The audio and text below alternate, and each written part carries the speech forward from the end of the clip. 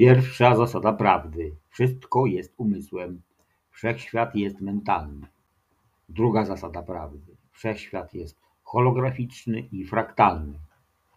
Trzecia zasada prawdy: materia nie istnieje, wszystko jest energią w stanie wibracji. 3 przykazania człowieka myślącego samodzielnie. 1. Myślenie ma kolosalną przyszłość. 2. To nie uniwersytet, tu trzeba myśleć. 3. W naszym fachu nie ma strachu. Radio Prawda.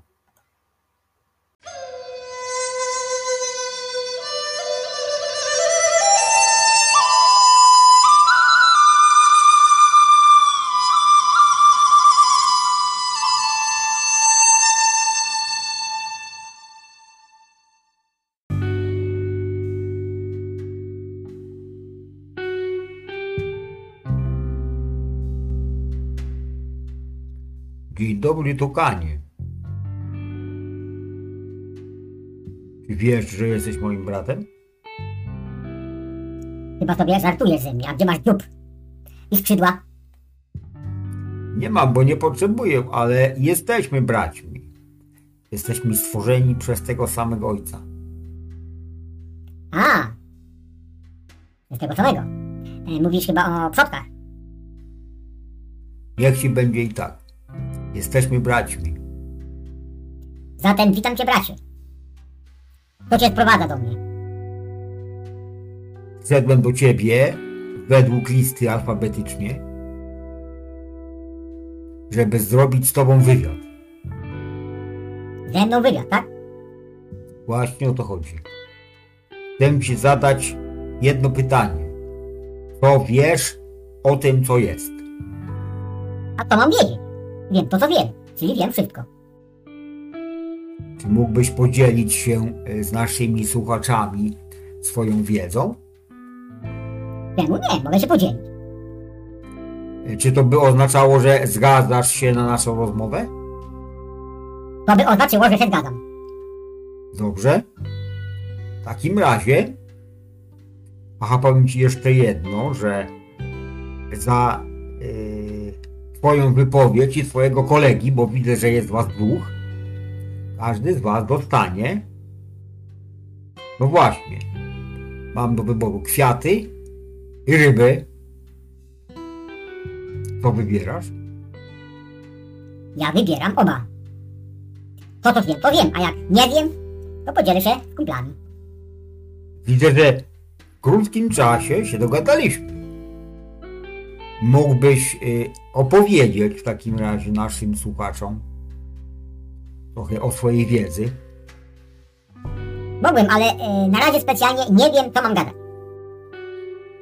Nie musisz wiedzieć teraz. Jak zaczniemy gadać, to przyjdzie ci cokolwiek ci przyjdzie, będzie i tak ciekawe. No dobra, zgadzam się. To co, zaczynamy? Zaczynamy. W takim razie słuchamy. Wszystko jest możliwe. W umyśle wszystkiego wszystko jest możliwe. To nie jest założenie. To jest prawda, to jest dogmat. To należy przyjąć jako prawdę, że wszystko jest możliwe. W związku z tym, jeżeli wszystko jest możliwe, to znaczy, że wszystko, każdy pomysł, który wymyśli wszystko, czyli Bóg, i wyśle do dowolnej ilości mózgów, już jest. Ponieważ to, co on wymyśli, on to natychmiast stworzy. Ponieważ wszechświat jest nieustanną zmianą. Jedyne co stałe jest to, że wszystko się zmienia.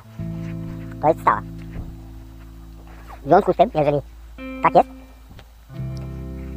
to każdy pomysł, który powstał w umyśle wszystkiego, już istnieje. To by znaczyło, że każdy pomysł, który ty przyjmujesz, który przyjąłeś już istnieje. Tylko kwestia jest taka, żebyś ty to zobaczył. Jak to zrobić? Podjąć decyzję, że to już jest. twoje. Że jesteś przygotowany, żeby to zobaczyć i objąć w posiadanie. To jest bardzo łatwe, ale bardzo trudne. Podjąć decyzję. Ponieważ mistrz sam zbiera z wielu możliwości to, co chce objąć, to, co chce zobaczyć. Wiara jest najważniejszym czynnikiem tworzącym, to znaczy materializującym swój plan. Wiara, że już jest. Ale oprócz wiary jest jeszcze ważniejszy czynnik, żeby to się stało. Uczucia. Musisz odczuć swoimi uczuciami, swoimi emocjami to, co zamierzasz, żeby się stało. Odczuć swoimi wszystkimi zmysłami, że ty już jedziesz tym samochodem, który masz zamiar objąć. Ponieważ sama wiara nie wystarczy, chociaż jest konieczna. Do tego jeszcze powtarzam, potrzebne są emocje. Ponieważ ojciec postanowił, że każda emocja niech tak będzie. Kluczem do wszystkiego są emocje, czyli odczucia. I to jest cała filozofia szczęścia. Planujesz sobie, co chcesz.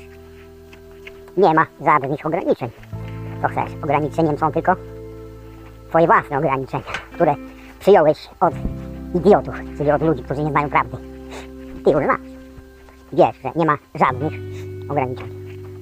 W umyśle wszystkiego nie ma żadnych ograniczeń. Ponieważ wszystko jest możliwe. Wszystko, co chcesz. A nie co chcą inni w swoim imieniu.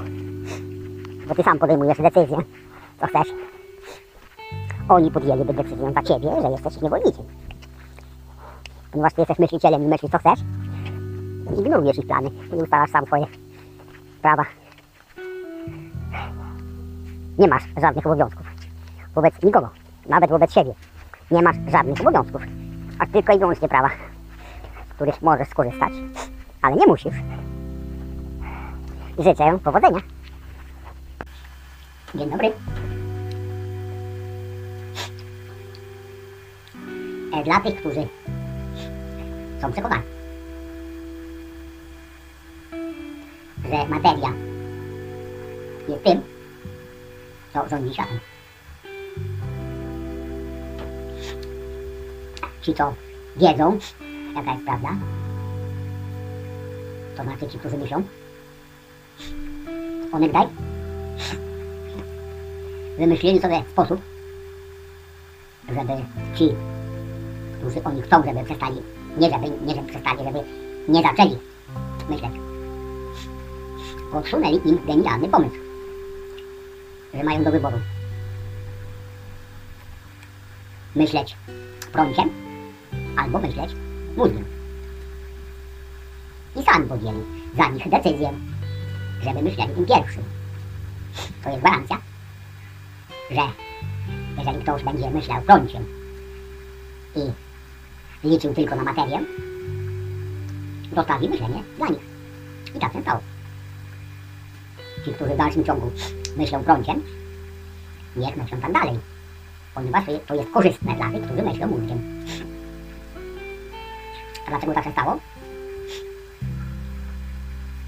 Przeczytam wam cytat ze Złotej Księgi Soundermana, który mówi o seksie. Ludzkość, mówiąc ogólnie, a lekarze szczególnie, zrobili wielką szkodę, zaburzając niektóre aspekty życia. Człowiek, który chce wznieść się do obecności jam jest i żyć z nią, potrzebuje energii, którą rozpuszcza gdzie tylko może.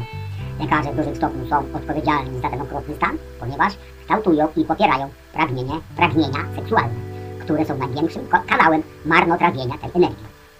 Takie postępowanie uniemożliwia uchwycenia się obecności jam jest na tyle, by osiągnąć mistrzostwo. Jest to w 95% przyczyną przedwczesnej starości, utraty wzroku, słuchu, pamięci, ponieważ narządy przestają funkcjonować, gdy energia życiowa przestaje płynąć do struktury komórkowej całego mózgu. Lecz ludzie nie rozumieją tego dobrze do czasu, gdy stwierdzą to dzięki silnym ciosom. Wola nie może działać bez życiowej energii. Miłość czysta nigdy nie działa poniżej serca. Miłość prawdziwa nigdy nie wymaga kontaktu seksualnego żadnego typu. Koniec cytatu. Tak, że wszyscy dali się nabrać tym, którzy myślą na to, że najważniejszym organem jest w froncie, względnie wagina. Jeżeli będziecie tak dalej myśleć, to nie będziecie mieli możliwości zacząć myśleć mózgiem, a jeżeli zaczniecie myśleć mózgiem, wniesiecie się do stanu obecności jam jest, który wam gwarantuje szczęście, radość i wieczność. Każdy zrobi to, co uważa. Może myśleć prąciem albo mózgiem. Wolna wola. Życzę podjęcia słusznej decyzji. Miłego dnia. Tym wszystkim, którzy nie wierzą w prawdziwego Boga. Nie mówię o tym, który jest przeinaczany we wszystkich religiach. To nie jest Bóg prawdziwy, to jest Bóg stworzony przez ludzi. Mówię o Bogu prawdziwym, tym, którzy nie wierzą w prawdziwego Boga. Współczuję. I to bardzo. Naprawdę im współczuję. Współczuję im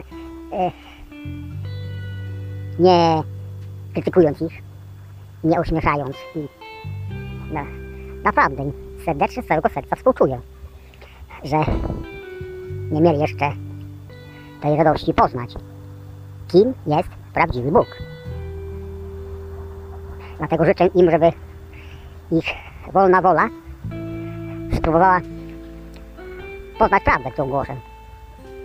Jest to moja wypowiedź z serca, w którym mieszka prawdziwy Bóg i który tak mnie opętał, w cudzysłowie, tak zawładnął mną, że życzę każdemu takiego stanu umysłu, jaki ja mam. Wcale się tego nie wstydzę. Jestem właśnie szczęśliwy, że to mnie spotkało. I każdemu, kto nie wierzy w Boga, jeszcze raz mówię, że współczuję. Ani nie radzę, ani nie zalecam, tylko mówię, że przypominam, że prawdziwy Bóg jest zupełnie inny niż ten, o którym do tej pory słyszałeś. Gdziekolwiek. Czy w kościele, nawet jeżeli do kościoła nie chodziłeś, to słyszałeś. Wiesz, że oni mówili, że coś takiego jak Bóg istnieje. Z tym, że oni mówili o tym Bogu, którego wymyślili ludzie, żeby rządzić pozostałymi ludźmi. Oni nie znają prawdziwego Boga. Warto go poznać.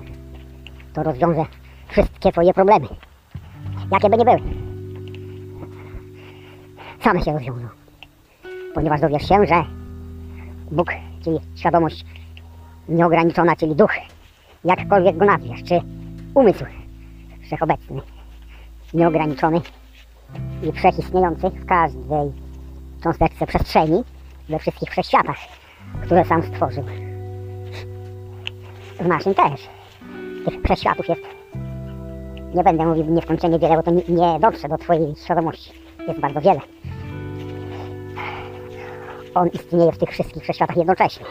I jednocześnie istnieje w każdym zwierzęciu, w każdej roślinie, w każdym kamieniu, w wodzie, w górze, wewnątrz każdego człowieka, w każdej komórce. I jeszcze ci powiem jedną rzecz, w którą możesz nie uwierzyć, ponieważ masz wolną wolę.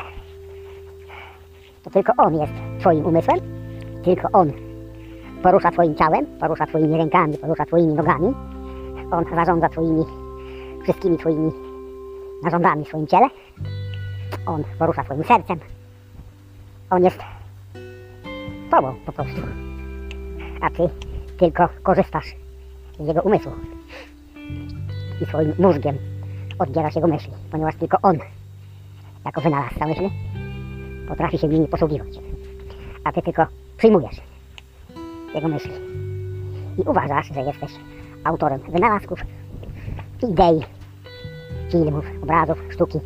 To on wszystko robi, a nie ty. Jeżeli zastanowisz się nad tym i spróbujesz przyjąć tą prawdę, że on jest wszędzie i on jest w tobie i że on jest tobą, a to znaczy, że ty jesteś nim. To znaczy to samo. rozwiążą się wszystkie twoje problemy. I zrozumiesz, że to on wszystko robi za ciebie, a nie ty. Już nie musisz być sierotą. Masz ojca, który wszystko zrobi za ciebie.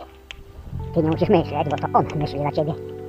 Nic nie musisz robić, bo to on robi twoimi mięśniami. A jeszcze, żeby było śmiesznie, to powiem ci, że ponieważ on jest umysłem i jest energią, potrafi energię A zamienić na energię B, która emituje materię, którą ty sam jesteś. Twoje przedmioty są energią, która emituje materię, ponieważ nie ma czegoś takiego jak materia. Wszystko jest energią w różnych stanach wibracji. Ty korzystasz z jego myśli, które on wytwarza. On wysyła do ciebie wszystkie pomysły, które są możliwe, a ty wybierasz. Wybierz sobie te pomysły, które ci się podobają.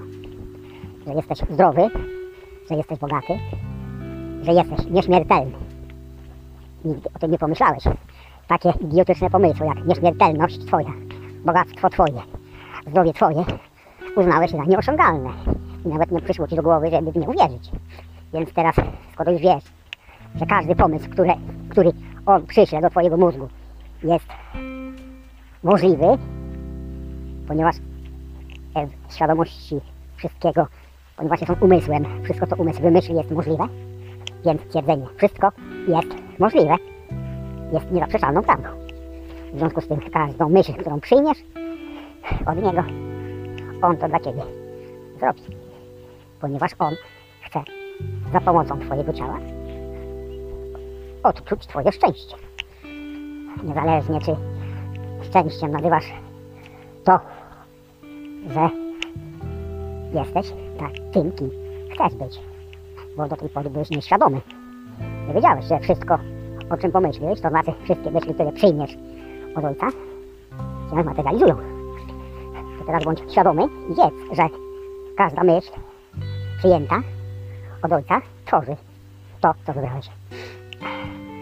Życzę ci owocnych przemyśleń i podjęcia słusznej decyzji, takiej, która wynika z twojej wolnej woli. Ponieważ w nic nie musisz wierzyć, nic nie musisz robić, ale możesz zrobić wszystko, co chcesz. Wszystko jest możliwe i wszystko to przyjmiesz i uwierzysz, że już jest oraz odczujesz swoimi zmysłami, ojciec to dla ciebie zrobi. Życzę ci szczęścia i radości, ponieważ właśnie to dla ciebie przeznaczył Bóg, czyli twój ojciec. Więc nie musisz słuchać władzy, nie musisz płacić im podatków, ponieważ możesz sobie sam ustalić swoje prawa, które się zmaterializują. Życzę ci, żebyś w to uwierzył. Nie musisz, ale podejmiesz sam decyzję. Powodzenia i szczęścia. Do widzenia. Dzień dobry. Dziękuję za to, że Jan jest bramą ochronną, przez którą nie przeniknie żadna ludzka działalność, ani strach, ani zwątpienie. Korzystając z tej okazji, chciałbym powiedzieć temu panu, temu bratu mojemu, który do mnie pisze, że te wątpliwości, które on sobie tworzy, sam, są jego własnością. Są zaproszone do jego świata. Każdy plan B, albo plan C, albo plan D, ilekolwiek by sobie stworzył, zauważam, i pytam, czy w ogóle ma plan A, jakikolwiek. Ponieważ tworzy plany B, plany C i plany D. A mówię o tym dlatego, że podświadomość, która wykazuje mądrość ślepego konia, nie widzę żadnych przeszkód, jest takim ślepym koniem.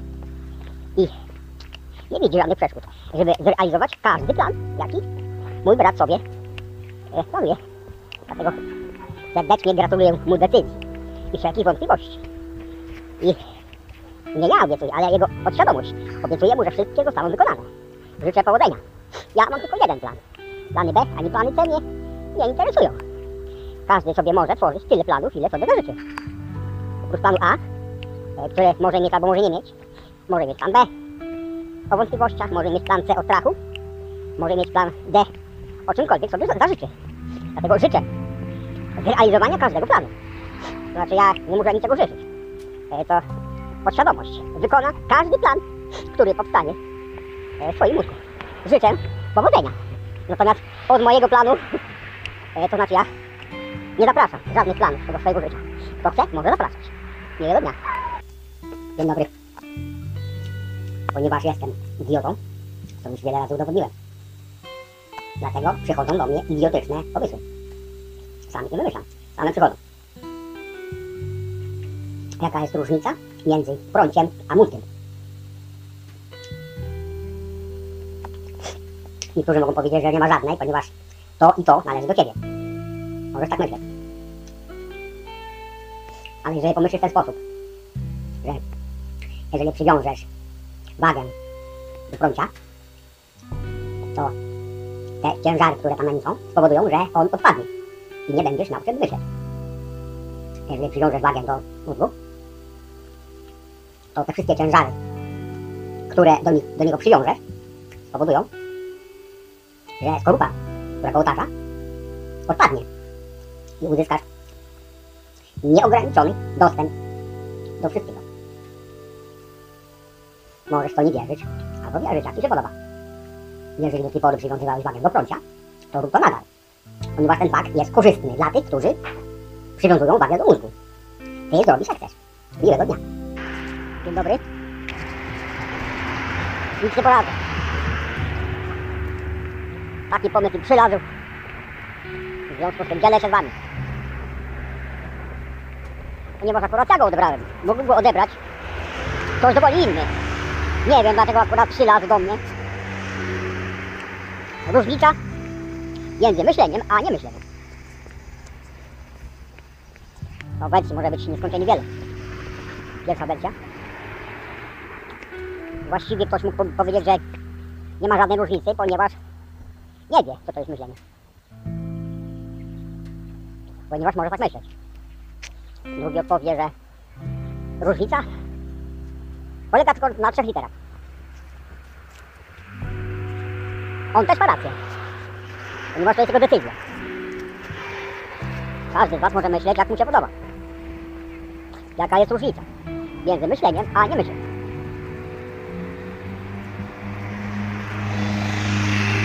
Niemyślenie to jest taki stan, w którym może się zdarzyć wszystko. I przeważnie wszystko się zdarza. Głupota, niepowodzenia, bieda, choroba, krach, co tam jeszcze. Żona odeszła, mąż odszedł, dziewczyna zdradziła, chłopak zdradził. Możecie wymyślać nieskończoność. Wszystkie negatywne wydarzenia. Natomiast myślenie to jest taki stan, w którym wydarzają się same dobre rzeczy. Zdrowie, bogactwo, sukcesy. Jedna żona, druga żona, trzecia żona, czwarta żona, 5. mąż, 6. mąż, 7. dziewczyna. Oraz jeszcze wiele rzeczy, które sobie sami wymyślicie. Pozytywnie. Ponieważ niemyślenie powoduje, że wydarzenia robią się spontanicznie same. Bądź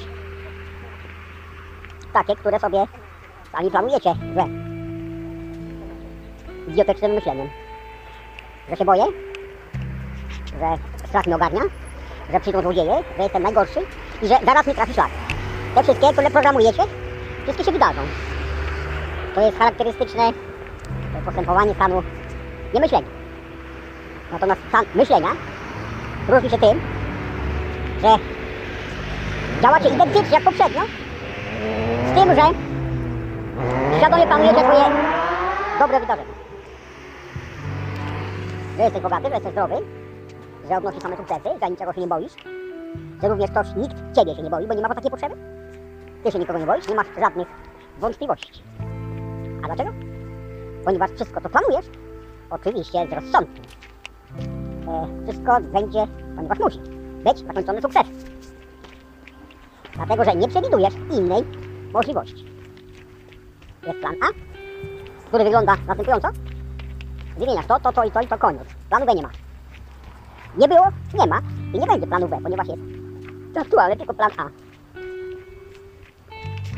Taka jest różnica między niemyśleniem a myśleniem. Miłego dnia. Dzień dobry. Każdy sobie myśli, co chce, bo może myśleć, co to jest prawda. Istnieje wiele najróżniejszych teorii, co jest prawdą, a co nie jest prawdą. Jedyna prawda jest taka, że wszechświat jest umysłem, a nie materią. Z tego każdy sobie może wyciągać swoje wnioski, ponieważ może myśleć, jak mu się podoba. Jak ktoś chce, może słuchać Kevina, albo Buddy, albo Jezusa, albo Sangermana, albo Ramty, albo Kryszny. Wszystko jest. Może słuchać wszystkich jednocześnie, ale się pogubi. Więc najlepiej byłoby, żeby każdy sobie wybrał tego, kogo chce słuchać i pozwolił to samo innym, żeby każdy sobie wybrał, kogo chce słuchać. A nie sugerować, że ten jest prawdziwy, tamten jest nieprawdziwy, bo tak, albo tego. Jaki jest sens tego? Każdy sobie wybierze, kogo ma słuchać i niech słucha. To znaczy ta prawda, że wszechświat jest umysłem, nie materią, powoduje nieskończone wnioski. Ci ludzie, którzy dowiedzieli się o tym, że wszechświat jest umysłem, a nie materią, postanowili to wykorzystać dla siebie i podzielili ludzkość na dwie grupy. Pierwsza grupa. Ci, którzy nie wiedzą, że wszechświatem rządzą myśli,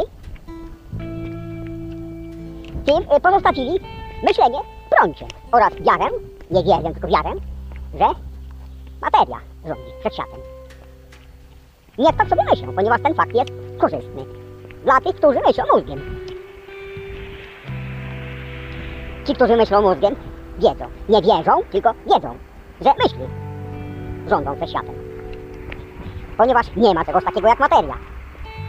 Wszystko jest energią w różnych stanach wibracji. Myśli rządzą wszechświatem, a nie materia. Jeszcze raz powtarzam.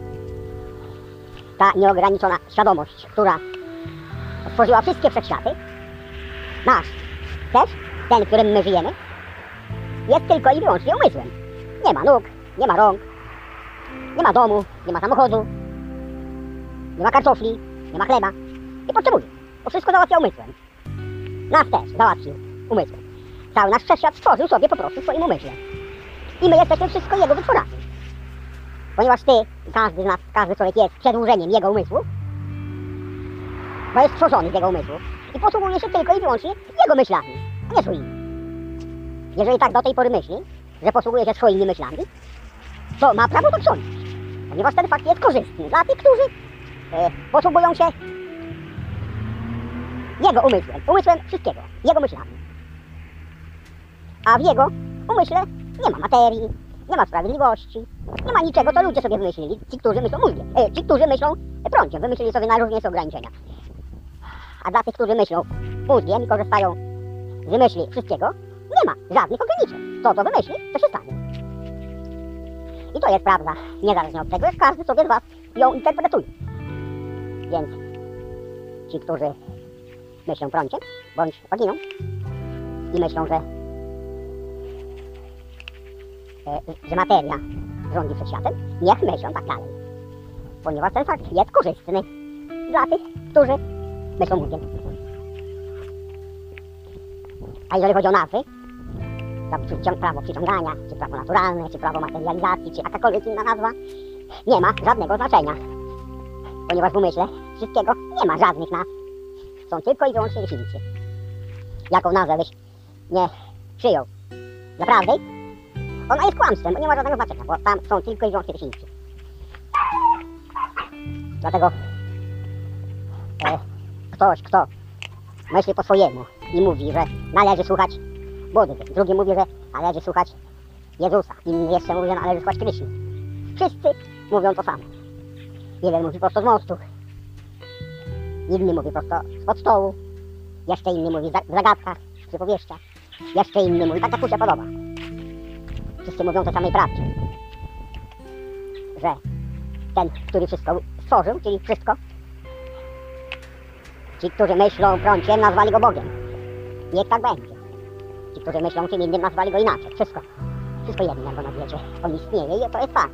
Dlatego nie ma znaczenia to, jak sobie nazwie, ponieważ wszyscy, którzy myślą o tym samym.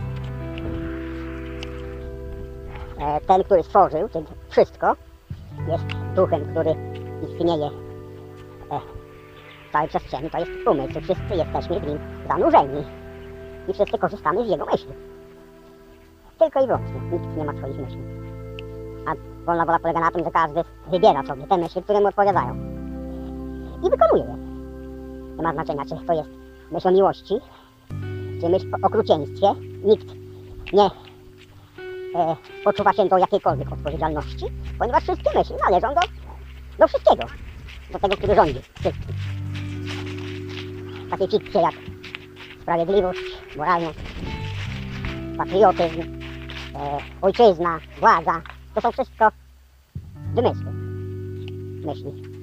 Stworzone przez wszystko, przez tego, który rządzi. Więc nie ma żadnej sprawiedliwości, nie ma żadnej moralności, ponieważ wszystko jest stworzone tylko i wyłącznie przez jeden umysł.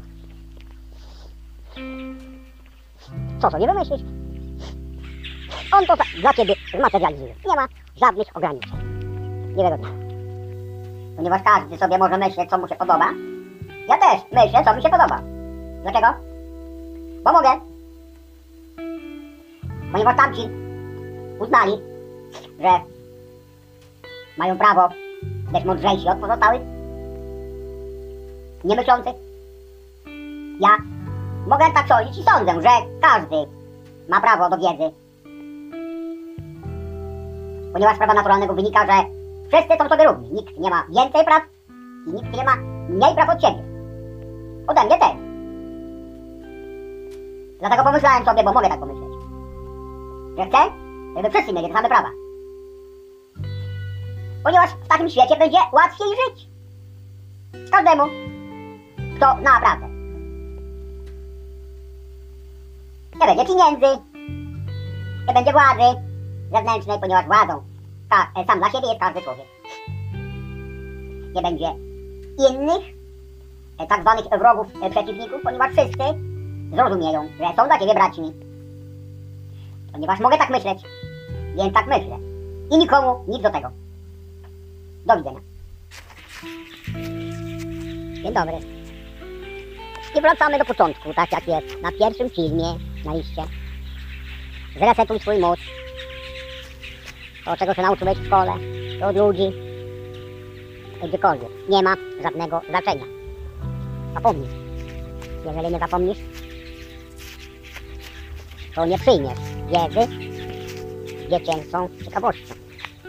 To będziesz zawsze dopasowywał to, co usłyszysz, do tego, co znasz, i w związku z tym powiesz, że to jest niemożliwe. Przestań tak myśleć.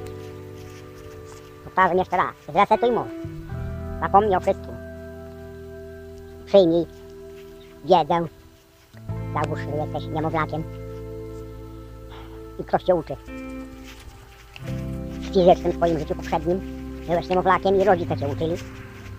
Nauczyciele cię uczyli, przedszkolanka cię uczyła. Czegoś, czego sama nie znała. Ponieważ nikt nie mówił prawdy. Wszyscy kłamali. Wszyscy ludzie, którzy nie znają prawdy, posługują się tylko i wyłącznie kłamstwem. Dlaczego? Bo nic innego nie znają. Dlatego zresetuj mózg. Zapomnij o wszystkim. Jeszcze raz powtarzam. Zapomnij o wszystkim. Żebyś mógł przyjąć wiedzę na grunt obojętny, a nie na grunt oznaczony prawdami ludzkich kłamstw. Tylko wtedy możesz mieć szansę na przyjęcie prawdy. Uniwersytety, szkoły powstały tylko po to, żeby odwieść ciebie od myślenia. Ponieważ ci, którzy myśleli za ciebie, postanowili, że nie będziesz znał prawdy. Bo im jest niepotrzebne, żebyś ty znał prawdę. Dlatego nie znałeś prawdy. Aż do dzisiaj. Dlatego, żeby dalej nie słuchać mnie jako idioty, przestanę gadać. Od razu cię odsyłam do listy pozycja numer 1. Cześć. Nic nie mogę na to poradzić. Moja ręka sama sięgła do kieszeni, ponieważ to nie ja rządzę moim mózgiem, ale on rządzi moim mózgiem i on mówi przeze mnie.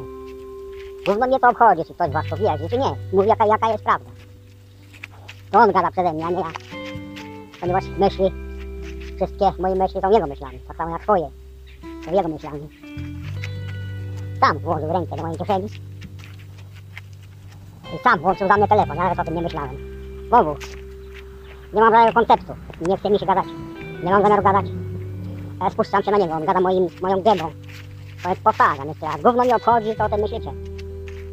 Mówię, jaka jest prawda.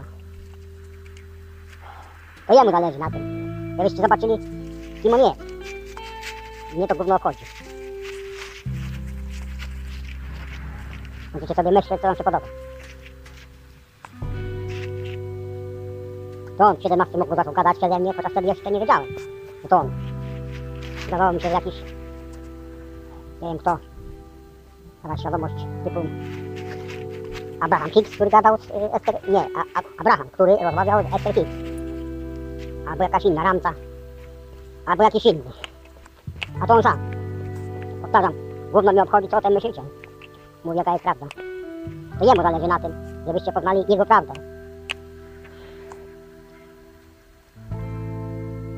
No. Tym razem ja byłem silniejszy. Skończyłem gadać. Cześć. Każde zdarzenie na powietrzu jest inspiracją. Każdego mógłbym nagrać film. Ale po co? Jeden tylko przykład. Jeżeli chcesz zobaczyć, jak wygląda prawdziwe życie, spójrz na psa. Na przykład mojego. Moja sztuka jest taka, że wszystkich kocha i wszystkich chciała obcałowywać. Własi się do każdego. A ludzie, nauczeni przez kłamców i oszustów, widzą bestię, która rzuca się na nich z zębami i gryzie.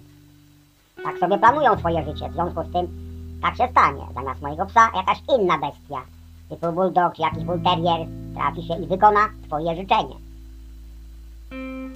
Drugi przykład. Jutro jest 1 listopada. Dzisiaj niedziela, wszyscy idą na cmentarz. A ja nie. Nie mam zamiaru mieć kontakty z tymi duchami, które tam sobie szaleją i robią z wami co chcą.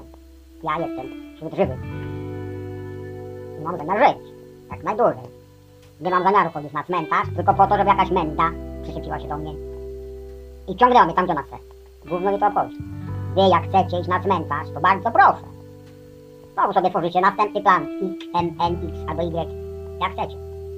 Ja trzymam się planu numer A i reszta mnie gówno obchodzi.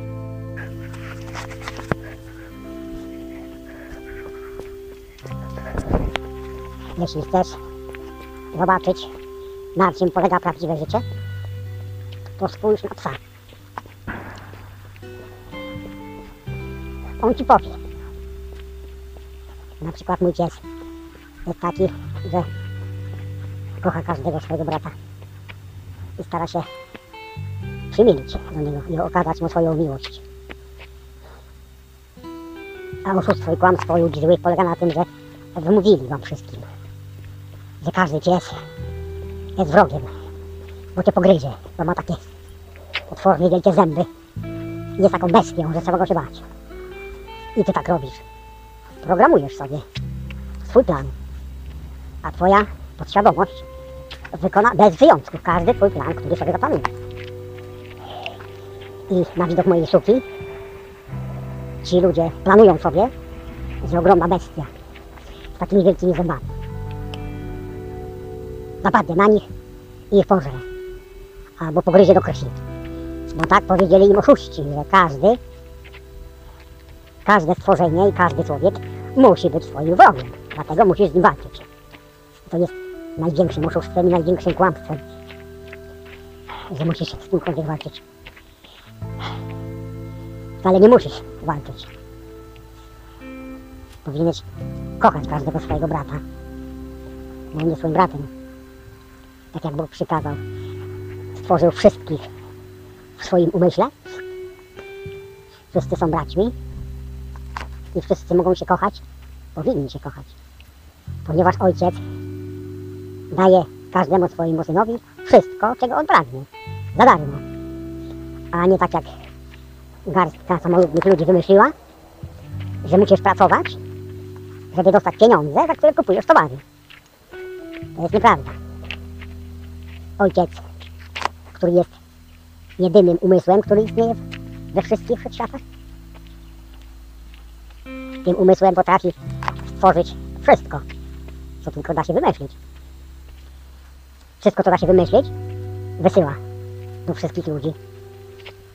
A ich wolna wola polega na tym, że wybierasz co. Wszystko, co wybierzesz, ojciec da ci za darmo. Wszystko jest możliwe. Nie ma rzeczy, które są niemożliwe. A ludzie samolubni naprodukowali najróżniejszych bzdurnych teorii, że jest tyle rzeczy niezliczonych, których się nie da zrobić. To jest kłamstwo. Wszystko jest możliwe. W umyśle globalnym, którym jest on, czy wszystko, czy Bóg, czy jak chcesz go nazwać, wszystko jedno. Fakt jest faktem, że on jest wszystkim. I to wszystko wymyśli, wszystko natychmiast stwarza. I to jest prawda. A nie to, że trzeba pracować dla władzy, płacić podatki i zarabiać pieniądze, bo bez pieniędzy nie można żyć. Gówno prawda. Wszystko jest za darmo. Od ojca wszystko jest za darmo. Było, zawsze było, jest i będzie. Tylko tacy ludzie, nie będę wymieniał, przekręcili wszystko na odwrót. Wszystko, co tylko dało się przekręcić, to przekręcili i oszukali i skłamali. Więcej się będę wymieniał. Więc najwyższy czas, żebyś przestał ich oceniać, że zrobili ci krzywdę, ponieważ u ojca nie ma żadnej winy, ponieważ to on wszystko wymyśla i wysyła wszystkie pomysły. Mają rację. Nie poczuwają się do żadnej odpowiedzialności, ponieważ nie są autorami pomysłów, tylko wykonawcami. Ty też bądź wykonawcą tych pomysłów, które ci się podobają. Sam wybierz. Nie musisz słuchać radców, nie musisz słuchać mędrców na uniwersytetach. To ci co raz podsuwają fałszywe teorie, tylko po to, żebyś był przekonany, że ty jesteś idiotą i nic nie wiesz, a oni wiedzą wszystko, dlatego mogą ci wszystko wmówić. Nie daj się nabrać. Masz swój rozum, swój umysł, który jest umysłem Boga i on ci podpowiada, co możesz wybrać. Co możesz, a co wybierzesz, to jest twoja decyzja. Znowu to on przede mnie gadał. Wyszedłem na spacer z psem, a on znowu włożył rękę do mojej kieszeni i sam otworzył mój telefon i gada przez moją gębę. Ja to nawet nie pamiętam, co powiedziałem na początku tego monologu, ponieważ wcale na tym nie zależy. Co mam gadać, co gadam. Dobranoc. Bardzo ci dziękuję, Tukanie, za twój wyciąg. Był interesujący. Jestem pewien, że podobał się naszym słuchaczom. W ramach umowy masz tutaj swoje prezenty. Kwiaty i ryby. Bardzo dziękuję w imieniu swoim i w imieniu moich kumpli.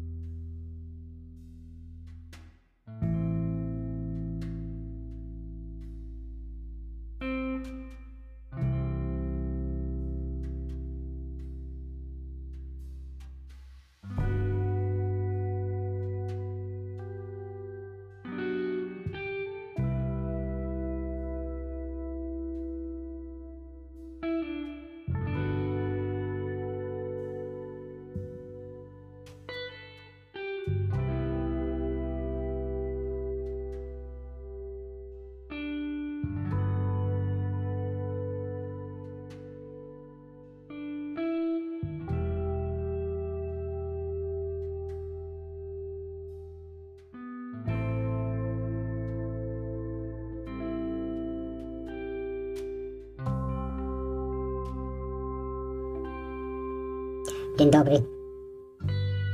Na początku poprawek najważniejsza, dlatego jest na pierwszym miejscu, chociaż jest nagrana prawie ostatnio. Ci, którzy słuchali filmu o wykładzie Kevina, obojętnie w jakiej wersji, w angielskiej czy w polskiej, chodzi mi o pierwszą lekcję. Słyszeli tam mój wstęp. Ta poprawka polega na tym, że przyznaję się, że popełniłem błąd. I dlatego chcę to naprawić. Oto prawdziwy tekst, który powinien tam się znaleźć. Opowieści z 1001 nocy pochodzą od mistrzów, którzy przekazali je jako zakrytą prawdę, aby pomóc ludzkości, a ci, którzy uwierzyli w nie, dzięki swej wierze otrzymali wspaniałe objawienia. W zasadzie te wspaniałe objawienia mogą się przejawić jedynie przez wiarę, podtrzymującą każdego z nas. Ponieważ wiara jest mocą podtrzymującą i jeśli możemy z nią żyć, staje się prawdą. Dzień dobry. Słuchając dzisiaj mojej transmisji, która oprócz początkowych odcinków, które są mniej istotne, chodzi mi o 4. odcinek wykładu Kevina na temat prawa przyciągania. Na 4. Kevin mówi, że mózg człowieka jest nadajnikiem myśli. Nie to, że chcę powiedzieć, że on mówi nieprawdę, tylko on mówi półprawdę. Mózg człowieka nie jest nadajnikiem myśli. Jeżeli to z celu wodów, to odsyłam do Białej Księgi Ramty, rozdział 17. Tam jest napisane, że mózg nie jest nadajnikiem, tylko odbiornikiem. Ci, którzy są dalej w tych tajnych stowarzyszeniach, nawet jeżeli pozwolili tym ludziom wyjść na zewnątrz, już oznajmić ludziom półprawdę, to stoją na stanowisku, że nie można im powiedzieć całej prawdy. Nawet jeżeli oni dowiedzą się półprawdy, to nie uzyskają tak spektakularnych sukcesów, jak ludzie, którzy znają całą prawdę. Dlatego kto chce naprawdę uzyskać prawdziwą manifestację, powinien, znaczy nie powinien, może, jednak powinien uwierzyć, że to nie ty jesteś emiterem tych myśli i na podstawie twoich myśli manifestacja się nie może odbyć, ponieważ powinieneś uwierzyć, że jedynym sprawcą wszystkich manifestacji jest prawdziwa świadomość. My go nazywamy Bogiem, inni go nazywają wszystko, a on jest po prostu umysłem, który jest w tobie, jest wszędzie. Jeżeli chcesz naprawdę uzyskać manifestację, to powinieneś uwierzyć, że on jest w tobie, on rządzi twoimi myślami i on rządzi twoim ciałem i tylko on potrafi wykonać manifestację na twoje życzenia, a nie ty. Dlatego ci, którzy słuchają Kevina, niech wiedzą, że to jest pół prawdy. Ponieważ Kevin, mówiąc o tym, że tamci mogą bojkotować ciebie, dając ci błędną informację, żebyś nie uzyskał pełnych sukcesów, tylko połowiczne. Kevin robi to samo. Mimo to zalecam słuchanie Kevina i wzięcie poprawki na to, że trzeba uwierzyć w Boga, że to On robi, a nie ty. Do widzenia. Dzień dobry. Witam wszystkich baranów, idiotów, bezmózgowców, to znaczy tych, którzy nie myślą, albo inaczej myślą prąciem zamiast mózgiem. Wzywam wszystkich baranów do tego, żeby zaczęli myśleć. A tych wszystkich, którzy nie wierzą w Boga, wzywam, żeby zapoznali się z prawdą, że tylko Bóg jest najwyższą władzą i że tylko On może zapewnić ci zdrowie, bogactwo i szczęście i radość. Więcej już nie będę trąbił, bo już mi się znudziło. Cała prawda jest od dawna udostępniona przeze mnie za darmo.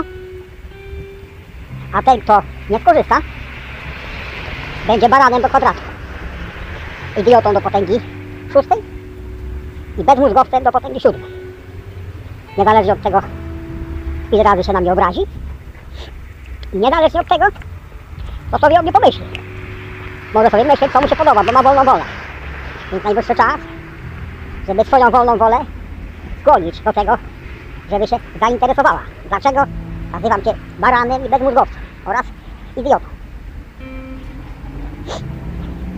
Wystarczy. Do widzenia. Dla podkreślenia powagi sytuacji chciałbym, żebyś obraził się na mnie jak najbardziej. Żebyś zaczął wyzywać mnie od brzydkich słów. Chodzi o to, żeby cię poruszyć. Że nie masz mózgu w czaszce, tylko gówno, albo błoto. I żebyś wreszcie ruszył czaszką. Jeżeli masz mózg, to żebyś go zaczął używać. Bo jak nie zaczniesz używać, to pomyślę i wymyślę takie słowo, które nareszcie wyprowadzi cię z równowagi. A więc zapytaj siebie, dlaczego ja nazywam ciebie bezmózgowcem i tym, który ma w czaszce błoto i gówno zamiast mózgu. Dobry wieczór.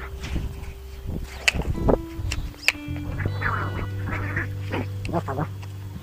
Będę dalej przynudzał do baranów, do idiotów, do bezmózgowych pajaców. Mógłbym wymyślać jeszcze inne epitety paszkwilowe, ale już mi się nie chce. Wystarczy. Palanty, kukły, sterowane, pacynki na sznurkach. Jak wam zagrają? Tak tańczycie. Nie macie własnych pomysłów, nie macie swojej muzyki, żeby zatańczyć, tylko tańczycie, jak wam zagrają. A wiecie dlaczego, tak? A robicie? Jesteście baranami dlatego, że tamci myślący zostawili was, znaczy zaliczyli was do baraniarni. Żebyście nie znali prawdy, ponieważ nie znacie prawdy, dlatego jesteście baranami. Jeden by to twierdził do usranej śmierci, a jeden z drugim tak się na mnie obrazi, że wreszcie zada sobie pytanie. Dlaczego tak na was bluźnie? Dlaczego wyzywam was od idiotów, od baranów, od bezmózgowców? Być może doszedłeś do wniosku, że trzeba sobie zadać to pytanie. Dlaczego tak na was bluźnie? Bezmózgowcy, barany, małpy albo dżdżownice, które nie myślą. Człowieku, masz mózg, więc go używaj. Ukrywali przed tobą prawdę, żebyś się nie dowiedział, że wszystko co chcesz możesz dostać za darmo od Boga. Ale ty w Boga nie wierzysz, bo ci nasrali idiotycznych poglądów do czaszki, a ty uwierzyłeś. Powtarzam jeszcze raz. Wszystko co chcesz dostaniesz za darmo od Boga. Na tym polega prawda. I w ich interesie jest, żebyś ty nie wiedział, że możesz dostać wszystko za darmo od Boga, a żebyś o tym nie wiedział, żebyś pracował dla nich fizycznie, wymyślili pieniądze i włożyli ci do czaszki, że to są najważniejsze atrybuty człowieka niemyślącego i tak przyjąłeś. Zobacz ich bogactwa, ich luksusy. Myślisz, że one są zdobyte ciężką pracą? No to myśl tak dalej. Zostaniesz podwójnym baranem. Ich bogactwa wynikają stąd, że znają prawdę i wiedzą, że wszystko można dostać od Boga za darmo. Na tym polega prawda. Jak długo jeszcze będziesz baranem i nie przyjmował do wiadomości wiedzy o Bogu? Może nie lubisz tego słowa świadomość albo umysł globalny. Może to ci coś podpowie. Umysł globalny, który jest wszędzie, przenika całą przestrzeń, przenika twoje ciało i twój mózg. To umysł globalny wysyła myśli do twojego mózgu, a ty je odbierasz. Tylko że do tej pory odbierałeś myśli takie, jakie oni ci wyklałali, że jesteś pętakiem, że jesteś biedakiem, że jesteś niewolnikiem, a oni są twoimi babami. Prawo naturalne polega na tym, że wszyscy są sobie równi. Nikt nie ma więcej praw jak ty i nikt nie ma mniej praw jak ty. Bazując na tym, zacznij oczekiwać od Boga tego, czego ty chcesz, a nie tego, czego oni chcą dla ciebie. To znaczy pracy, poddaństwa, posłuszeństwa. Wszechświat, czyli ta jedyna świadomość, która istnieje, jest umysłem. I wszechświat, który on stworzył swoimi myślami, jest umysłem. Ty też jesteś stworzony przez niego, jego myślami. W związku z tym wszystkie myśli, które on wyśle do twojego mózgu, a ty przyjmiesz, on jest w stanie zmaterializować dla ciebie. A wiesz dlaczego? Ponieważ on jest myślącą istotą, tak jak ty, i chce spełniać swoje życzenia za pomocą twoich uczuć, twojego ciała, twoich zmysłów. To on rządzi twoim ciałem. Twoje zadanie jest tylko jedno. Możesz wybrać każdą z myśli, którą on ci przyszle. Więc zastanów się, które myśli będziesz przyjmował. Czy myśli o niewolnictwie, albo o poddaństwie, albo o chorobie, albo o lekarzach. Dla tych, którzy wierzą w Boga. Pytanie mam, dlaczego wierzą w lekarzy zamiast Boga? Tylko Bóg potrafi dać ci wszystko, czego chcesz. Zdrowie, bogactwo, szczęście, radość. Czego jeszcze chcesz? Uważasz, że ludzie ci dadzą? Zobacz, co ludzie dali ci do tej pory. Co masz? Masz to, w co wierzysz. Uwierz w Boga, że jesteś jego synem i dostaniesz od niego wszystko, o czym pomyślisz. To jest prawda. Jeszcze raz powtarzam. Wszystko dostaniesz od Boga za darmo. Wszystko, co daje Bóg, jest za darmo. A to, co dają ludzie, jest za pieniądze. Wymyślone. Po to, między innymi, żeby ciebie z nich okradać. Możesz zignorować mój monolog, ponieważ masz wolną wolę. Możesz zrobić, co ci się podoba. Nie chce mi się dalej gadać. Cześć.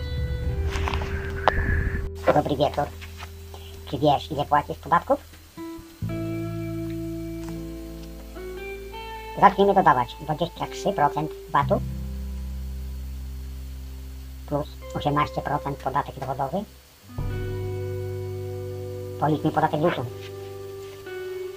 To nie wiem, jaka teraz jest płata minimalna, ale dane, które liczyłem w roku 2017, przyjąłem, że płaca minimalna brutto była 2000.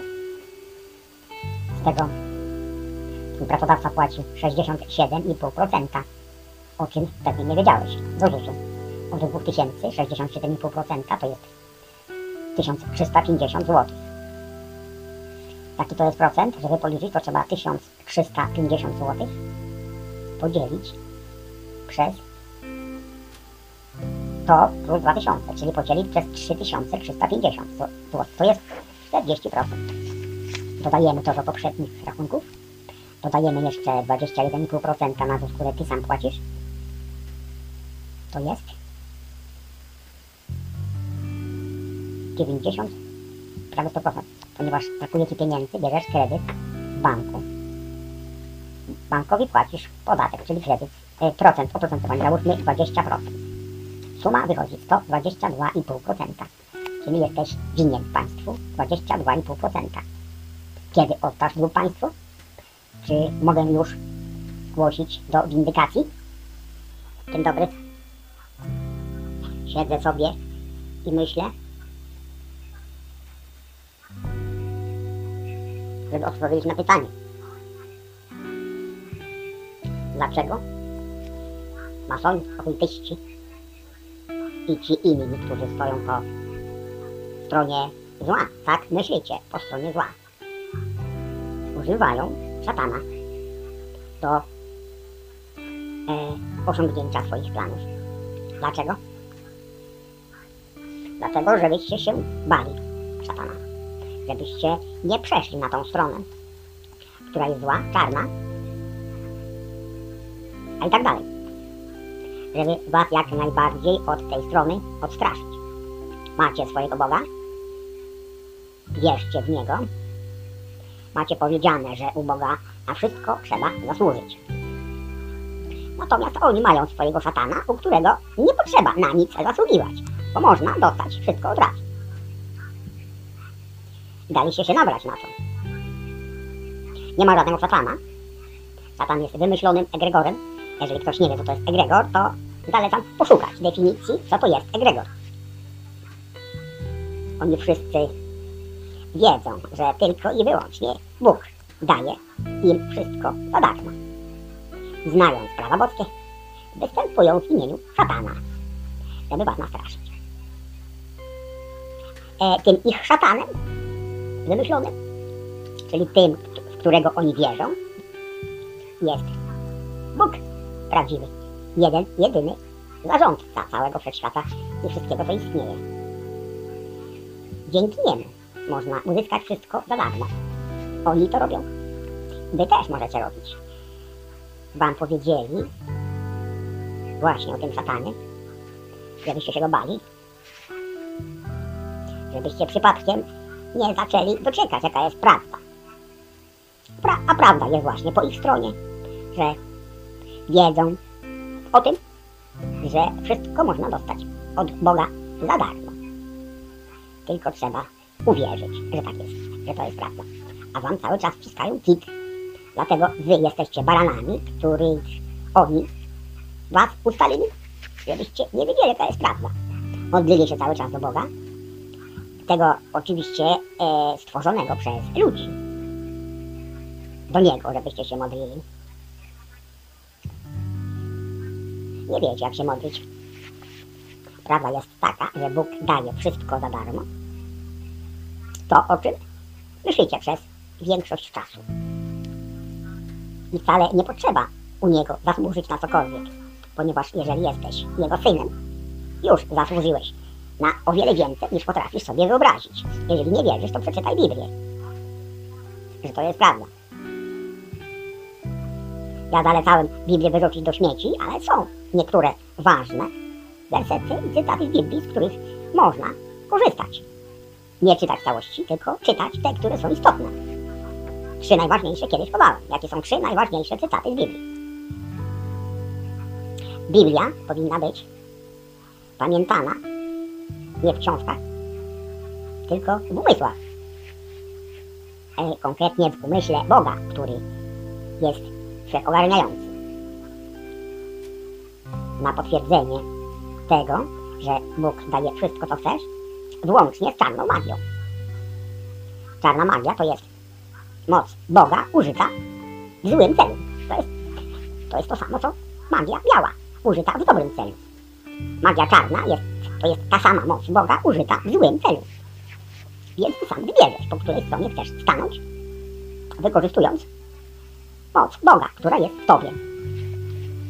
I przestać się bać tamtych sił, ponieważ oni występują, jak już powiedziałem, w imieniu szatana, wykorzystując prawa boskie. To jest prawda. A wszystkie barany, które słuchają tych ludzi, którzy myślą, będą baranami i idiotami i bezmózgowcami, dopóki sami nie zwrócą się w kierunku prawdy. Chciałem powiedzieć jeszcze o ważnej rzeczy. Jak nauczyć się korzystać z mocy Boga. Książka Saint-Germaina, Złota Księga, którą nagrałem w kwietniu, jest czytana przez komputer. Może do kogoś nie dociera, albo nie lubi, jak czyta komputer. Więc zrobiłem nową wersję Złotej Księgi Saint-Germaina. Sam nagrałem. Ja czytam. Tam było 5 godzin, tutaj jest 8 godzin. Film już jest zrobiony. Będzie opublikowany w odpowiednim czasie. Już jest nagrany. Tylko wykańczam. Ale film już jest zrobiony. Złota Księga Saint-Germaina. Jak korzystać z mocy Boga. Żadne inne książki nie są wam potrzebne. Mimo że istnieje kilkadziesiąt książek Lanty, kilkadziesiąt książek Saint-Germaina, istnieje mnóstwo książek okultystycznych, masonskich. Nie są wam potrzebne do niczego. Macie podręcznik, który zrobiłem jako ostatni film w mojej wykładowniczej działalności. to jest wystarczające, żeby nauczyć się korzystać z mocy Boga. Jam jest. Jam jest Bogiem działającym w Tobie. To wszystko. Przestać bać się czarnych sił, ponieważ oni korzystają z tej samej mocy. Ty zacznij korzystać z tej samej mocy Boga. Szatan nie istnieje. Szatan jest wymysłem tamtych ludzi, żeby odstraszyć Ciebie od prawdy. Dziękuję. Bardzo Ci dziękuję, Tukanie, za Twój wyciąg. Był interesujący. Jestem pewien, że podobał się naszym słuchaczom. W ramach umowy masz tutaj swoje prezenty. Kwiaty i ryby. Bardzo dziękuję w imieniu swoim i w imieniu moich kumpli.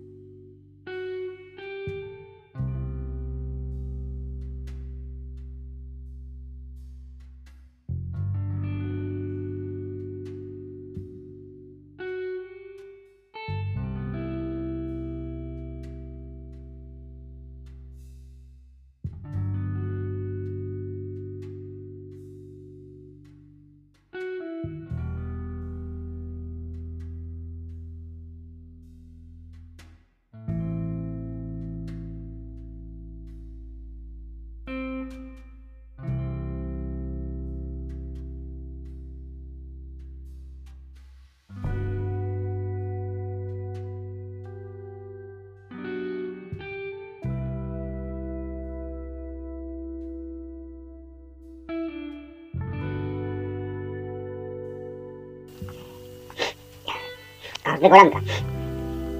Tak mam. Nie mogę się opanować. Następne idiotyczne zdanie.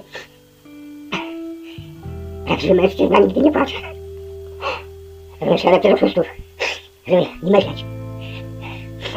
Myślący mężczyzna zawsze płacze, kiedy czuje miłość, która przez niego przychodzi. To jest nie do opisania. Tak mam każdego ranka. Budzę się ze łzami w oczach i nie mogę się opanować. Myślę, że tak nadal każdy mężczyzna prawdziwie nigdy nie płacze. A nigdy nie zaznasz prawdziwego szczęścia, gdybym tak myślał. Nie będziesz słuchał tych oszustów, tych drani. Prawdziwy człowiek, myślący, płacze każdego ranka, bo czuje miłość ojca, która z niego przychodzi. Poprosiłem ojca o trochę samodzielności. Teraz nie on gada, tylko ja sam.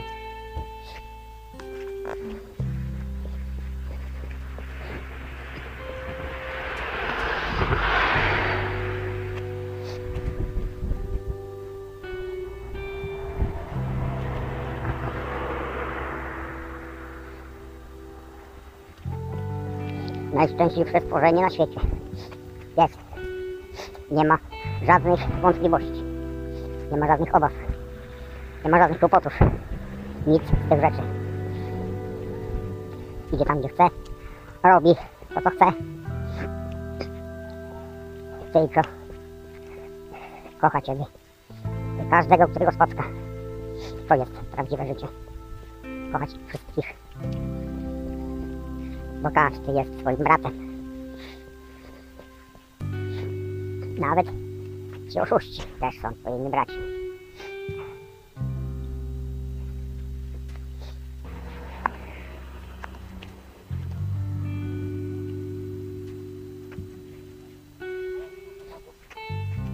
Tak samo ojciec postępuje z tobą. Bo on idzie za tobą, a nie przed tobą. Oszuści w Biblii i we wszystkich źródłach mówią: Ojcze, prowadź mnie. Gdzie macie ojciec zaprowadzić? Dlaczego? Ty sam wybierzesz, gdzie chcesz iść i dokąd chcesz dojść.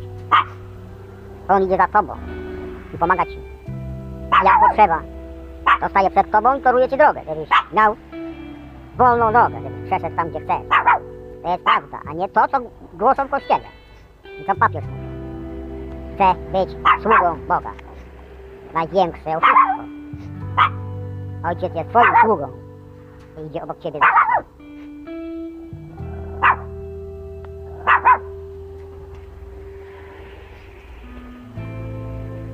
Możesz wierzyć albo nie wierzyć. Ale byłoby wskazane, żebyś dowiedział się. I wreszcie nie wierzył, tylko wiedział, jaka jest prawda.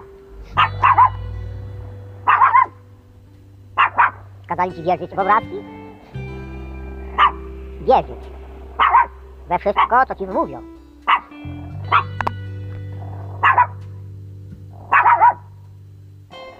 A oni sami wiedzą, że mogą wszystko zrobić. Po co ty miałeś wiedzieć, że możesz zrobić wszystko? Wszystko możesz wymyślić.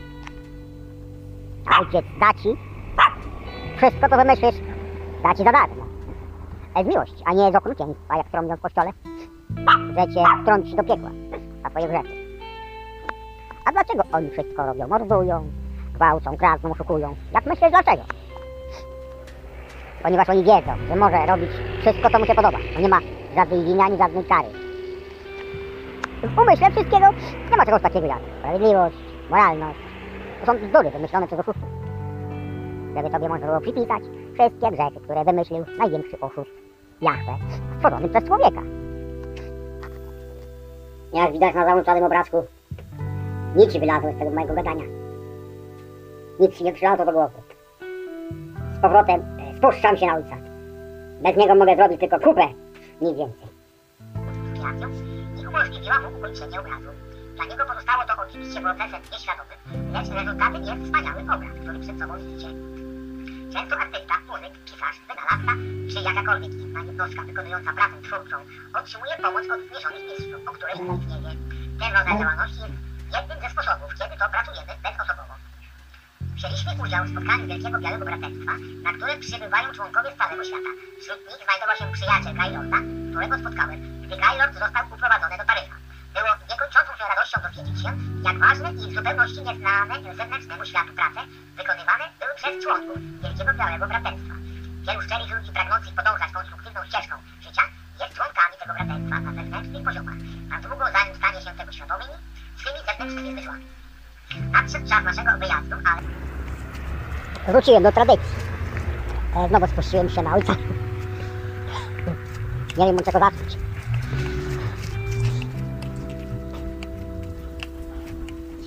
Wszystko co stworzysz w swoim umyśle zostanie zrealizowane. Bezwarunkowo, bezapelacyjnie i bez najmniejszej wątpliwości. Wszystko co stworzysz, mało tego, wszystko co stworzyłeś już jest. Już jest. Dlatego najróżniejsze teorie spiskowe o satanach, o diabłach, o czym tam jeszcze ktoś inny pomyśli, a ty zapożyczysz jego pomysły, są również twoje. Wszystkie diabły, wszystkie istoty, które tam ci wymyślili, a ty o nich wspomnisz, już masz. Dlatego niezbędnym jest założenie sobie bramy ochronnej na swojej myśli, żeby żadna, chociaż najmniej nikczemna myśl nie miała dostępu do twojego mózgu, żebyś przypadkiem sobie nie wytworzył jakiegoś strachu, jakiegoś zwątpienia, jakiegoś zagrożenia, że coś ci się stanie, albo coś ci się nie stanie, co planujesz. Saint-Germain zwraca na to szczególną uwagę. Jedna z jego afirmacji dotyczy niepożądanych myśli i drzwi, żeby zamknąć na zawsze przed myślami, których nie chcesz zaprosić do siebie. Musisz na to zwrócić szczególną uwagę, to jest bardzo ważne. Tak samo jak myślami tworzysz to, co chcesz, to przede wszystkim myślami tworzysz to, czego nie chcesz, bo jesteś tego nieświadomy. Najróżniejsze pytania tak zwanych czytelników moich służą do tego celu, żebym przyjął jakiekolwiek inne dziwne myśli, które mi nie są do niczego potrzebne. Dlatego do tej pory jeszcze odpowiadałem tym panom, ale oświadczam, że nawet nie będę czytał, żeby nie mieć fokusu odpowiadać na pytania o wątpliwościach, o strachu, o niebezpieczeństwie, o duchach, o teoriach spiskowych, ponieważ tylko ja jestem odpowiedzialny za to, co tworzę. Ponieważ nie mam zamiaru tworzyć nic złego, nic nie będę przyjmował i nic nie będę czytał, bo mnie to nie interesuje. Interesuje mnie tylko i wyłącznie plan A i nie przewiduję żadnych innych planów. Tobie też radzę, żebyś sobie wziął jeden plan A, a wszystkie pozostałe wystawił na drzewo, bez żadnego pytania i bez żadnych odpowiedzi. Jest jedyna gwarancja, że odniesiesz sukces taki, jak sobie zaplanowałeś. To powiedział ojciec, a nie ja. Ja bym tego nie powiedział. Bo nie miałem zamiaru. Cześć. Wszędzie te szobry do te szambate, wszystkim szyte. Krzyczę, że te szambate, samych statę serdeczności szyte. Szu. Krzysia dzite, szerszego, piete, histopada lite.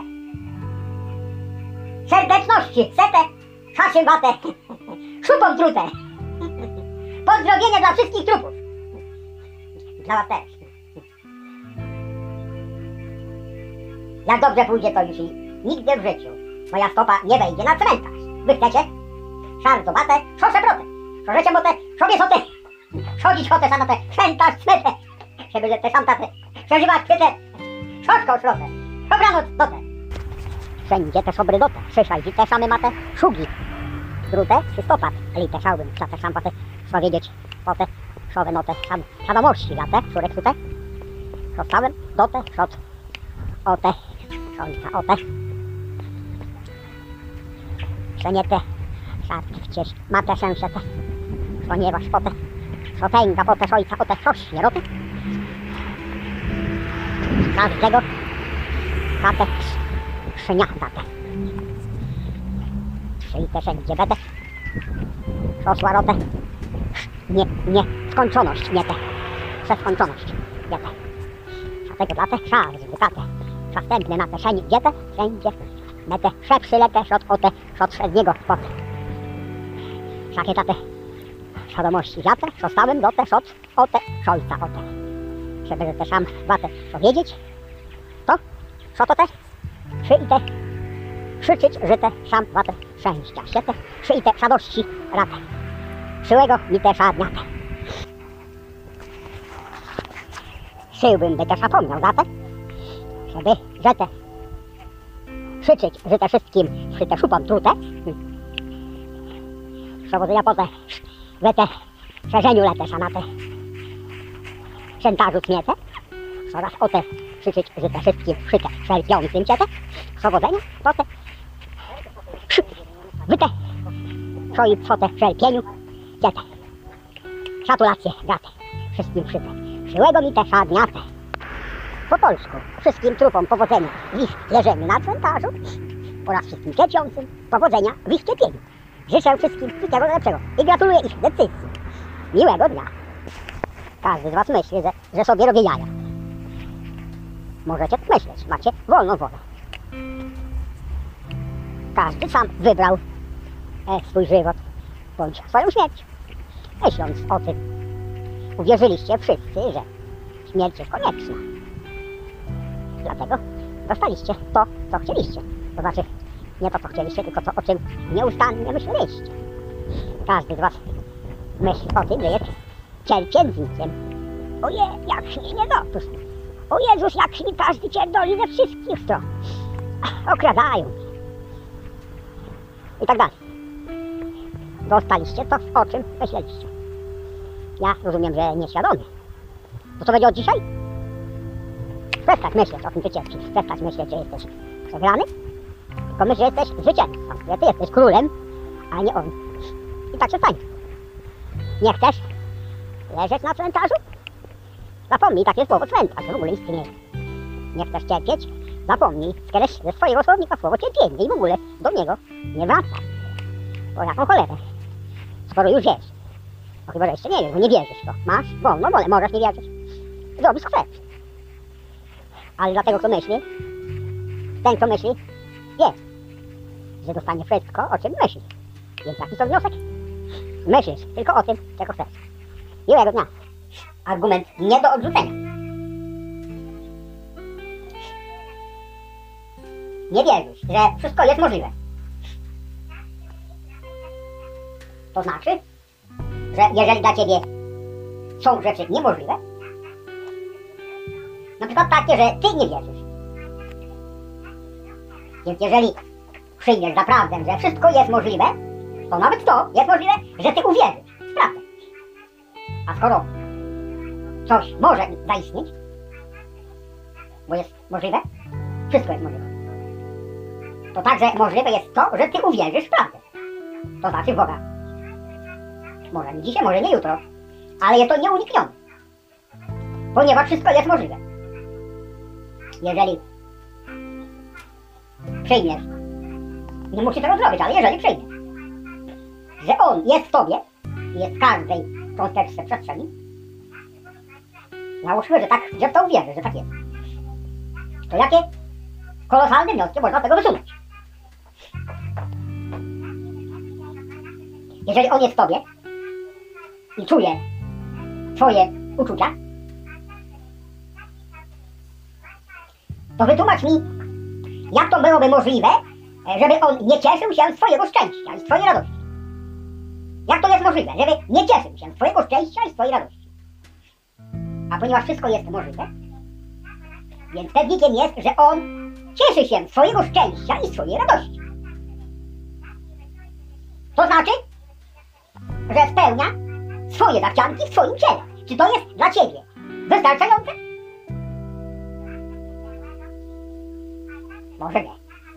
Pomyśl jeszcze trochę. Nie musisz od razu wierzyć. Daj sobie trochę czasu. Ale zapewniam cię, że jest to nieuniknione, że kiedyś wreszcie uwierzysz, że to jest prawda. Do widzenia.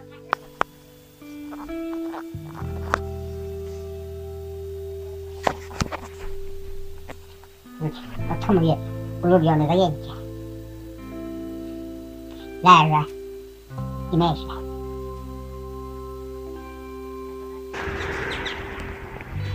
Dzień dobry. Nie mogłem się oprzeć, żeby otworzyć telefon. Ludzie dzielą się na dwie grupy. Tych grup można wyliczać nieskończoność. Na przykład na myślących i na tych, co słodzą. Tak samo jak dzieci. Dzielą się na dwie grupy. Czyste i szczęśliwe. Wracając do ludzi dorosłych. Następna wyliczanka. Ale tutaj, żeby nikogo nie obrazić, powiemy, że nie dzielą się, bo wtedy zrozumiałbyś, że jesteś w tej grupie. Ale powiem, że mogą dzielić się na dwie grupy, dlatego masz szansę sam zdecydować, do której należysz. Ja tego nie robię.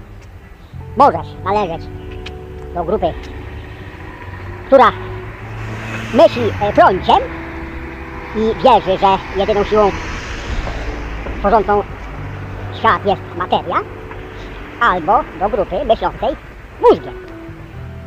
Te osoby wiedzą, że jedyną siłą, która tworzy świat, są myśli. Sam zdecydujesz, do której grupy wolałbyś należeć. Żeby się zabezpieczyć przed tym, co zrobili kiedyś tak zwani mędrcy z ludźmi, którzy z góry podzielili ich na dwie grupy i postawili ich przed faktem dokonanym. Ja tego nie robię.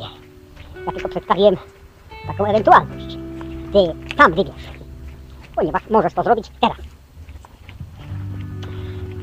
Do której grupy chcesz należeć. Nic nie będę sugerował.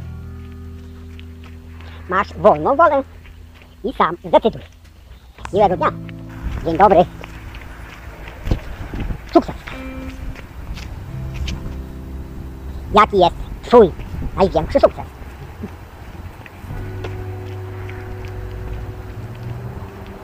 Każdy może wyliczać w nieskończoność swoje sukcesy.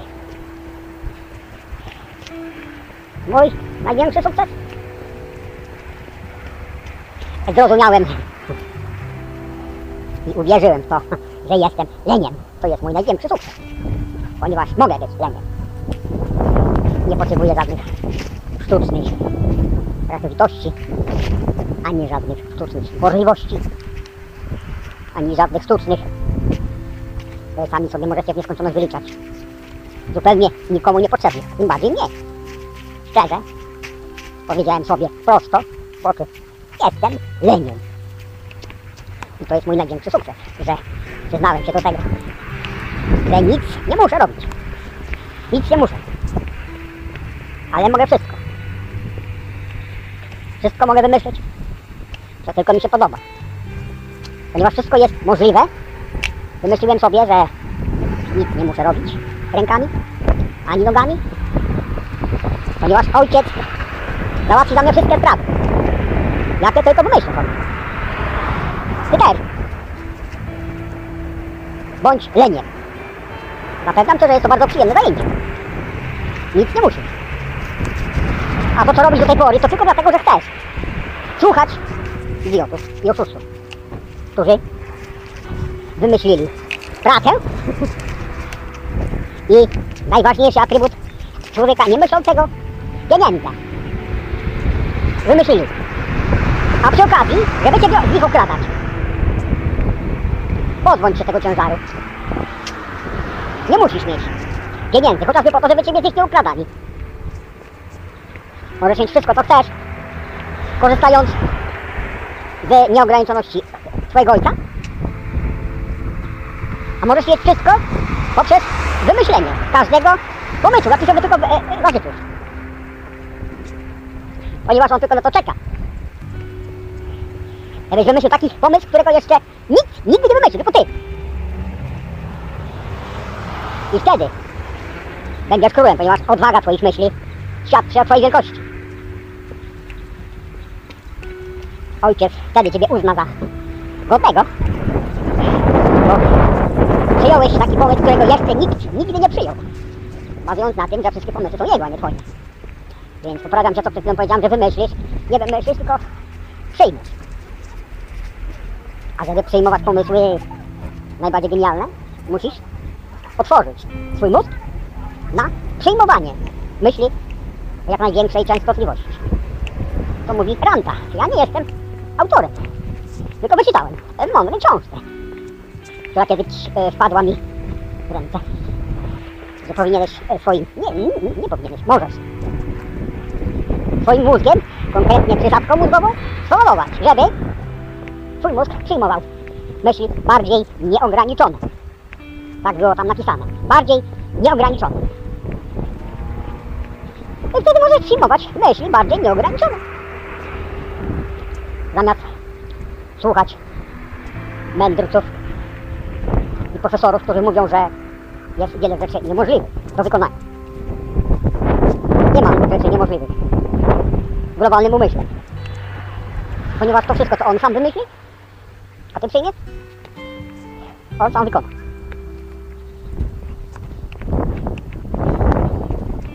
Życzę Ci sukcesów w odbieraniu myśli.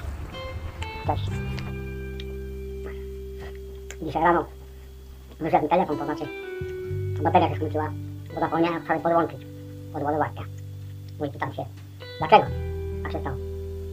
Dzisiaj byłem na spacerze z psem bez telefonu. Już wiem, dlaczego tak się stało.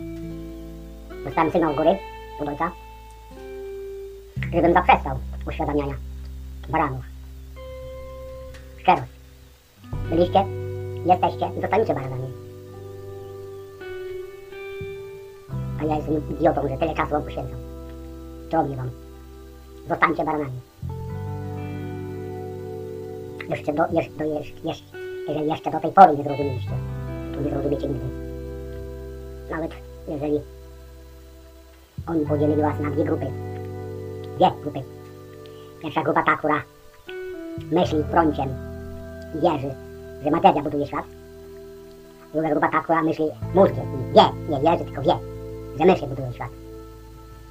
Abyście sami stworzyli trzecią grupę. I między nogami, i w czaszce macie prącia. Facet ma prącia na dole, a kuciapę w mózgu, w czaszce. A kobieta ma kuciapę na dole, a prącia w czaszce. Dopóki tego nie zmienicie, to zostaniecie baranami. Już nie mam cierpliwości wam więcej tłumaczyć. Hermes miał rację. Nie wolno dawać wiedzy między świnie, bo zrobią z niego błoto, a z ciebie zrobią idiotę. Cześć. Natychmiastowe wstrzymanie szczepień mRNA. Wiecie, jacy ci musielciele są genialni? Najpierw przyzwyczaili was do tego, żebyście się szczepili za darmo. A teraz wam zabiorą szczepienia? Zabiorą wam marchewkę, za którą wy będziecie wyciągać ręce, będziecie lecieć. Dlaczego nam zabieracie? I teraz będziecie płacić za szczepienia. Dzisiaj jest 4 listopada. Zobaczymy. Jestem pewien, że to, co mówię, się sprawdzi. Sami się przekonacie. Najpierw wam dali marchewkę, przyzwyczailiście się do niej. A teraz wam ją zabiorą, a wy będziecie pędzić za nią, żeby wam nie zabierali. Nawet zapłacicie za nią. Z własnej kieszeni. Do tej pory płaciliście z ubezpieczeń, ale teraz z własnej. I będziecie szczęśliwi. Życzę wam powodzenia. Następnym krokiem będzie udzielenie wam wszystkim kredytów przez banki na to, żebyście mogli kupić sobie szczepionki. Kredyty będą dogodne, na dogodnych latach, na dogodnych oprocentowaniach, tak żeby wszyscy mogli wziąć kredyt. Gratuluję wam wszystkim. Dopóki nie zaczniecie myśleć mózgiem zamiast prąciem bądź kuciapą, będziecie dalej baranami. Dalej będziecie się dawać strzec myślicielom. Gratuluję im wszystkim, naprawdę. Pomysły są genialne. Nawet ja nie wpadłbym na takie pomysły. Ale oni mają większe doświadczenie ode mnie i przyjmują od Boga bardziej nieograniczone myśli. Ja muszę się jeszcze tam podszkolić, dlatego idę się uczyć myślenia. A wy uczcie się posłuszeństwa wobec myślących. Wszystkiego najlepszego wam życzę. I pokory w słuchaniu władzy. Tak ma być, że są myślący i są barany. Powodzenia. Dzień dobry. Dzisiaj jest dzień wyjątkowy. 5 listopada. Dzisiaj podjąłem bardzo ważną decyzję. Ta decyzja przyszła mi od ojca z góry. Żeby zakończyć uświadamianie baranów. Ostatni film, który jest na tapecie. Zakończę. Będzie to ostatni film. Już więcej nowych filmów nie będę robił. Będę zajmował się tylko rozpowszechnianiem tego, co zrobiłem do tej pory i myśleniem na swoją korzyść. Być może, że wkrótce znajdą się osoby, które dołączą do mnie, ale nie jest to konieczne. W każdym razie z dniem dzisiejszym, czyli 5 listopada 2021 roku zakończyłem nagrywanie nowych filmów. Ten odcinek jest ostatni. Kto chce poznać prawdę, to pozna ją na tych, nie wiem ile tam jest tych ponad 200 filmów, sobie je obejrzy, ją przyjmie, albo nie. Jest mi to obojętne. Tak jak powiedziałem, zajmę się tylko rozpowszechnianiem tego, co zrobiłem i myśleniem na swoją korzyść. Życzę wszystkim szczęścia i radości. Skończyłem.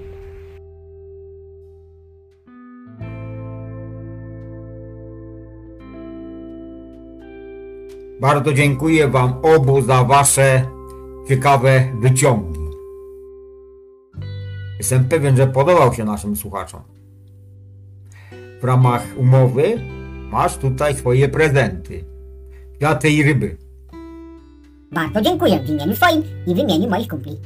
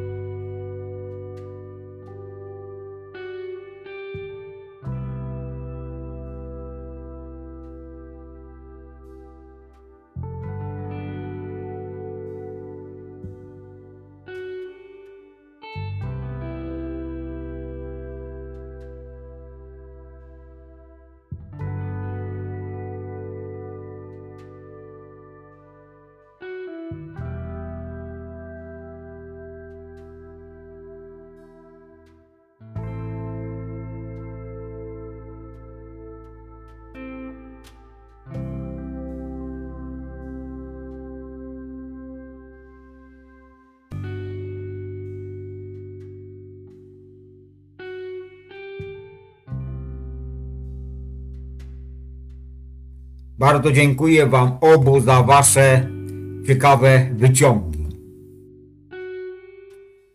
Dziękuję za to, że pozwoliliście zająć sobie trochę uwagi. Życzę Wam miłego dnia i do widzenia.